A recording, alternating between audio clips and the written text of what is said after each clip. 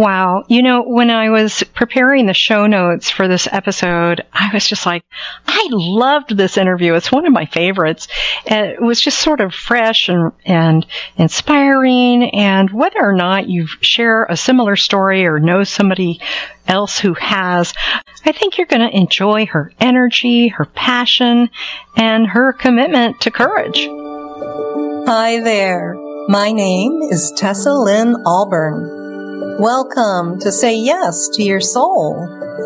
This is where we're going to talk about how you can get past your spiritual plateaus, raise your feminine energy, and express your true self with sparkle. Hello. Today I have a lovely guest for you. Her name is Kat Polsinelli. Kat, with a K, by the way, is a business and personal development coach, podcaster, speaker, a mother of 2 boys, and an overcomer of 8 years of domestic abuse.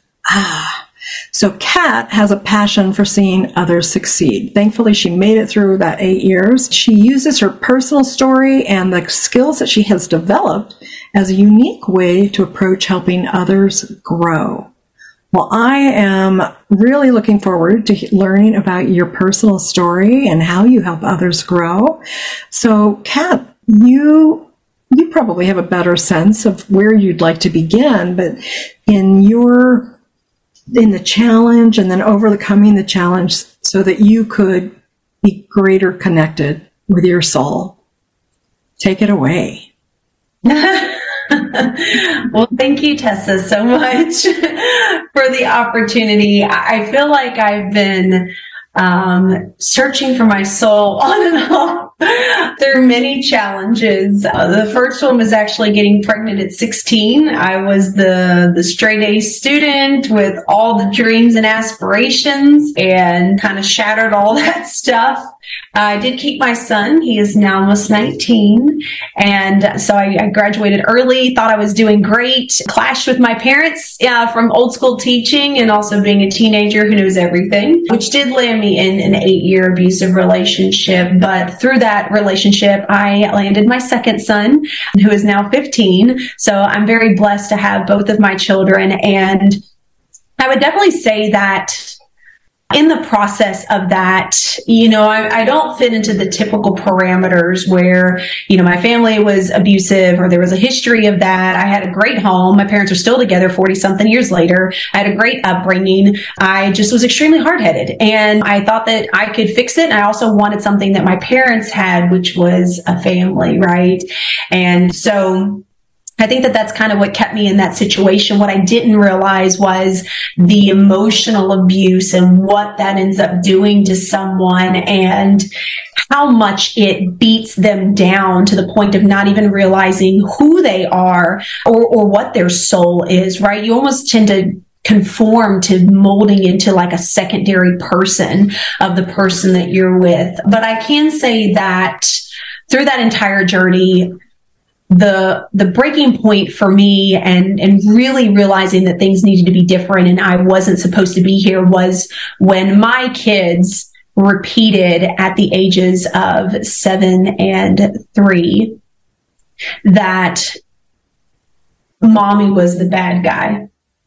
There was always arguments and some physical, a lot of more emotional abuse than anything in the relationship that I was in. But hearing my kids repeat what he was saying to me is kind of where that light bulb moment really clicked. And it made me realize that while I could handle what was going on, even though really I wasn't, I couldn't allow my children to grow up to be like that. And that's what started the journey in trying, and it took me 2.5 years to get out of that situation. And funny enough, I actually worked for a doctor at the time, and I dealt with a lot of patients, and I had some I constantly talked with and chatted with, and I had someone that constantly came in and I knew worked for the court system. So I was just asking questions after a really bad altercation at home, and I'm not really sure what happened, but I do believe that it was divine intervention because I spilled my guts for some odd reason, which was not very typical of me. And I was forced to make a decision. And what he told me is I actually worked for the domestic abuse section in the court system. And what you've told me means that there is harm to you and your children. So you can do one of two things. I can take care of this for you and I can call the police, or you can call them yourself. Right then, in that moment, there you were, just like, bam, it's in my face. I've got to deal with it now. This is the moment. Yep. So how did you get through that moment? I imagine you must have been scared and like a lot of feelings going on, right? Oh, yeah. The emotions, I can't even compare it to anything else that I've ever been through. You know, there was that point of fear and there was that point of, oh, I'll just deal with it. And then once I was kind of hit with this, like, you need to make a decision, it was extremely overwhelming. But at the same time, there was a part of peace, right? That it was like, okay, like I have no freaking clue what the hell's about to happen. I was renting a house.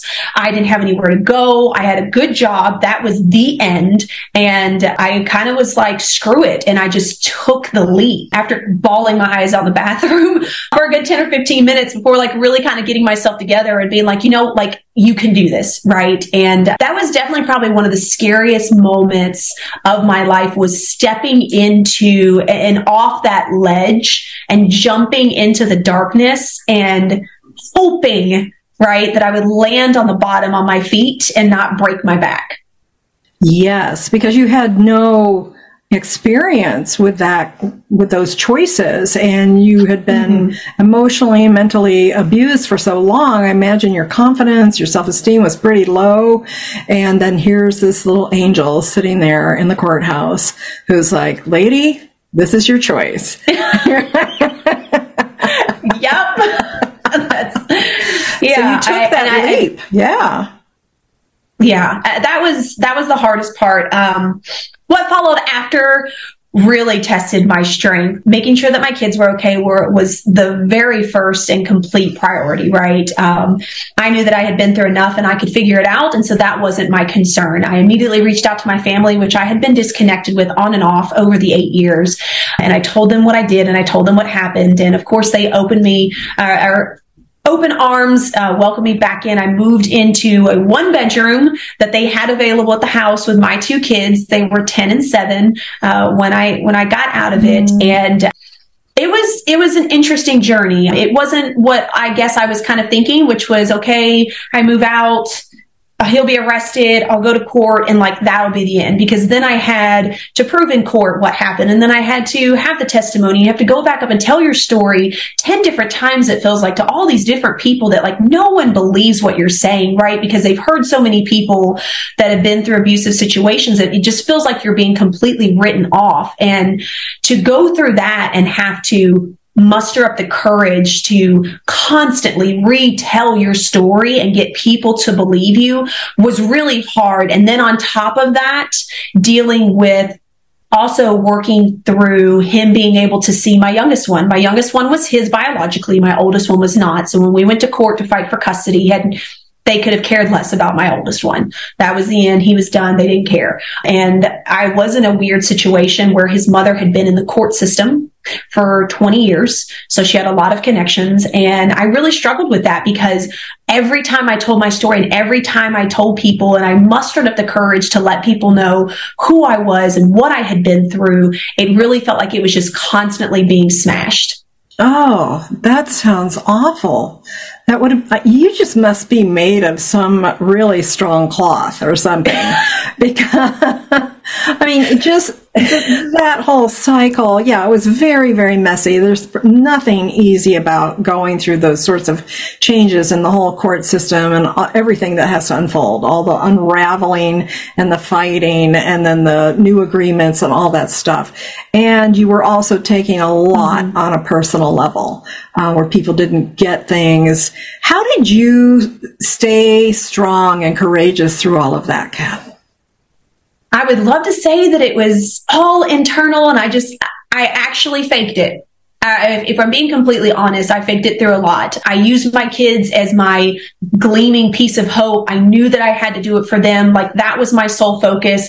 And then I distracted myself with absolutely anything I possibly could. I put myself back in school. So I went in an online college to finish my degree. And I did that at night while they were sleeping. So I'd stay up till like midnight doing work to keep myself busy. And then when I wasn't working 45, 50 something hours a week at a job I couldn't say no to for absolutely anything, I was people pleasing to everybody else. So if my parents needed something, if my sister needed something, if friends needed something, anything and everything I could do to not have to sit alone with my thoughts is what I did for the first year of leaving that abusive relationship. And when I wasn't busy doing that, I was busy making up for all the things my kids and I never got to do. So we were always going out hiking, or they were going to a swimming hole, and we were doing something so that I could make up for all the times that we were not allowed to leave the house. Yeah, so a lot of overcompensation. I mean, a lot of those things were good, right? And it's so awesome that you really were able to be in that mother role and keep your kids as the most important focus. But you also weren't really getting your needs met. So you were doing more than probably you needed to, but distracting yourself sounds like pretty healthy ways. But in all the people pleasing, I'm curious, a lot of my listeners tend to fall into the people pleasing mode. So when did you figure that part out, and how did you overcome it?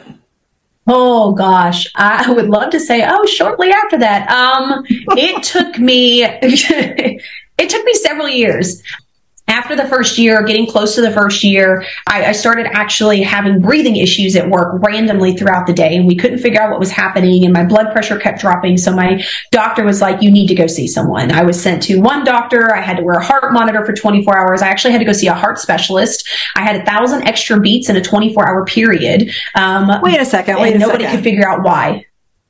Like, you're not even that old. Like, how old were you when you were having heart problems? I was, 1 year after so 28, 29. That is, I mean, my heart just goes out to you. Like, that must have been really, really scary and intense to be going through that at such a young age, just from all the stressors. How did you just manage your day-to-day through that time? Funny enough, I learned that if I could lean back in my chair, put my hands on my chest and breathe, it would go away. It just took a little while, right? And I finally decided, because I put my kids in therapy when I first left, but I didn't put myself in it because I didn't want to have the conversation. I didn't want to talk to people. So I did put myself in therapy after that first year. And that's when I realized that I had anxiety, I had PTSD, and I had been brainwashed. And so that's when everything was kind of really opened up. And I figured that out because, funny enough, I was actually sitting at work and I was writing out some forms, and I looked at the date and it hit me, and I was like, oh my God, I have not dealt with anything for an entire year, and it's my 1 year anniversary for leaving him. So all of those emotions came to the surface. Like, the body knew, like, you're done, you're safe, you've been away long enough, like, now it's time to deal with it. And that is when I realized, like, holy crap, this isn't going to work, right? So I put myself in therapy and I started working through that, and I started learning breathing techniques. It took several years to really start building up the confidence to stop people pleasing. I had to start very small in putting myself first, or just not saying yes to everything. And I didn't at that time know how to say, no, I don't want to do this. So I figured out ways around that. I would make up excuses, or I would say, yeah, that sounds great, but I've got a blah, blah, blah, blah. But what ended up happening by doing that in such small increments, I was actually building up my own self-esteem and my own courage to start getting braver and braver and braver, till it got to the point where it was a lot easier to just be like, yeah, you know what? I'm just not into that. Yeah, I'm sorry. I just can't deal with that. And I have to say, as bad as it sounds, I had a lady that I worked with that constantly was complaining, and I was always trying to help her anything I could. And as I was kind of going through this process, I realized about 3 months in, like, you're not doing anything I've told you to do. You're just complaining. And I had a moment and I just yelled at her and I was like, stop. I was like, you are wasting my time. I was like, I am a single mother with 2 kids who just went through abuse, that has one home, that just bought her first car at the age of 28. And you're bitching about you're complaining about your situation of not being able to pay your bills. And it's just you. Like, I don't know what, I laid it out. You'd had enough. And I was like, I did. And I was like, until you are ready to actually do something for yourself, I do not want to hear it anymore. I then later apologized, but I told her, I was like, I do stand by what I say. I do not want to hear it anymore. All you do is complain. And I do not want negativity in my life, because negativity breeds negativity, and I'm tired of it. And that was really kind of the first step into like a piece of empowerment to be like, oh, I can tell everybody this. Oh yeah, the world doesn't come crashing down. It was amazing. So there you were, and you finally found your voice, and you're just like telling it like it is. That had to feel really, really different than you felt those number of years. Oh, yeah. Yeah. I mean, I stood up for myself during my arguments and stuff, but I was always put down. And then I always, kind of second guessed myself. And I'm like, okay, well, maybe he's right. Like, but this was totally different. I knew what I was saying, and I believed in what I was saying, and I knew that nobody could change that for me. And yeah, it was very empowering. And that was kind of like the start of propelling me forward in starting to really slowly, but starting to stand behind what I believed in instead of what everybody else was saying. That's so amazing. I love that you just kind of blurted it out, and then you're like, this feels good. I'm going to keep rolling with it. And that helped you. That was a healing moment for you, right? And it didn't necessarily look great, like you apologized and all that. But, you knew, some part of you knew that you had the right to say that. So if you were to think about like that moment, and you had your opinion and you just had that certainty, what did that feel like in your body? If I had to go back to that moment, I think it was more of a feeling of, this doesn't align. Like, something in my body was like, this just doesn't make sense. And so it's kind of like, when people are telling you lies and you're like, I know that you're lying to me. It was kind of like that. And from there, it was this sense of like, this has to stop. I don't even think I had time to even kind of process the whole thing, but I knew in my heart and in my body that it couldn't keep going this way. And I was tired of being lied to, essentially, is what I felt like. Oh, I love that. Yeah. So you'd been trained to listen to lies and absorb those for so long. But as you were coming out of that, you were like, oh, no. I'm going to put a stop to that BS now. I love it. You're a brave ass woman, Kat. I love how you have just such this fantastic spirit and lots of power. There's a lot of power behind your small frame. You're just like, I appreciate that. Okay, so I want to know if there's one thing you'd like to leave with my listeners today, a tip or a piece of advice on anything having to do, could be about around setting boundaries or like listening to yourself. What would you like them to know? Oh my goodness. The first thing I would say is, do not take everybody's words as your own truth. That would be the first thing. Do not, because I ingrained so many things that did not align with who I know I am as a person, and I made those my own truth. So anytime you hear anyone say anything to you, you need to ask yourself if it's something that really is you and it's true, or if it's their truth. And I would definitely say that, when it comes to boundaries, it's not always easy to just up and change it. And why don't you just stop this? You do have to take very small micro steps to get yourself in that position. And if that means, in order to tell someone no, you have to make an excuse, or, I just can't find the time on my calendar, and you have to apologize, that's fine. Do that. Because I promise you, when you start doing that, there is a sense of empowerment that starts to build, and you'll get a little braver, and you'll start to talk a little bit more honest, and you'll start letting people know on a different level. But you have to build up your own inner confidence and courage to be able to get to that boundary place. It's not something you can just cut off right at the leg and be like, we're good. It doesn't work that way. It so does not work that way. And I'm a big fan of the baby steps, the micro steps, niching it down, like really getting, granular, so to speak. Like, this is a little baby step I can take right today or right in this moment, because that magic thing it just doesn't happen all at once. It's got to be embodied, felt, and kind of come out of us. Eventually we emerge, right? And you certainly did, into a beautiful woman who's doing great things in the world. I want you to tell people how they can get in touch with you, Kat. Oh my goodness. So you can find me on LinkedIn, Facebook, or Instagram at Kat Polsinelli. I'm all over the place. And you can check out my podcast, Real Chat with Kat. Find me at my website as well, Agent Services Plus. We're going to be doing some rebranding on that, but that's the easiest way to find me. Kat, I want to thank you for being with us here today and sharing your story and how you said yes to your soul. All right. If you're hearing this message, you have listened to our newest Say Yes to Your Soul episode all the way to the end. And for that, I want to thank you from the bottom of my heart. I invite you to stay updated with me, and the best way to do that is to sign up for my free gift, 3 Steps for How to Reignite Your Soul Fire. And you can get that at tessafreegift.com. tessafreegift.com, or just go to the podcast website, sayyesToYourSoulPodcast.com, and that's where we have all the episodes and more. I wish you an amazing day.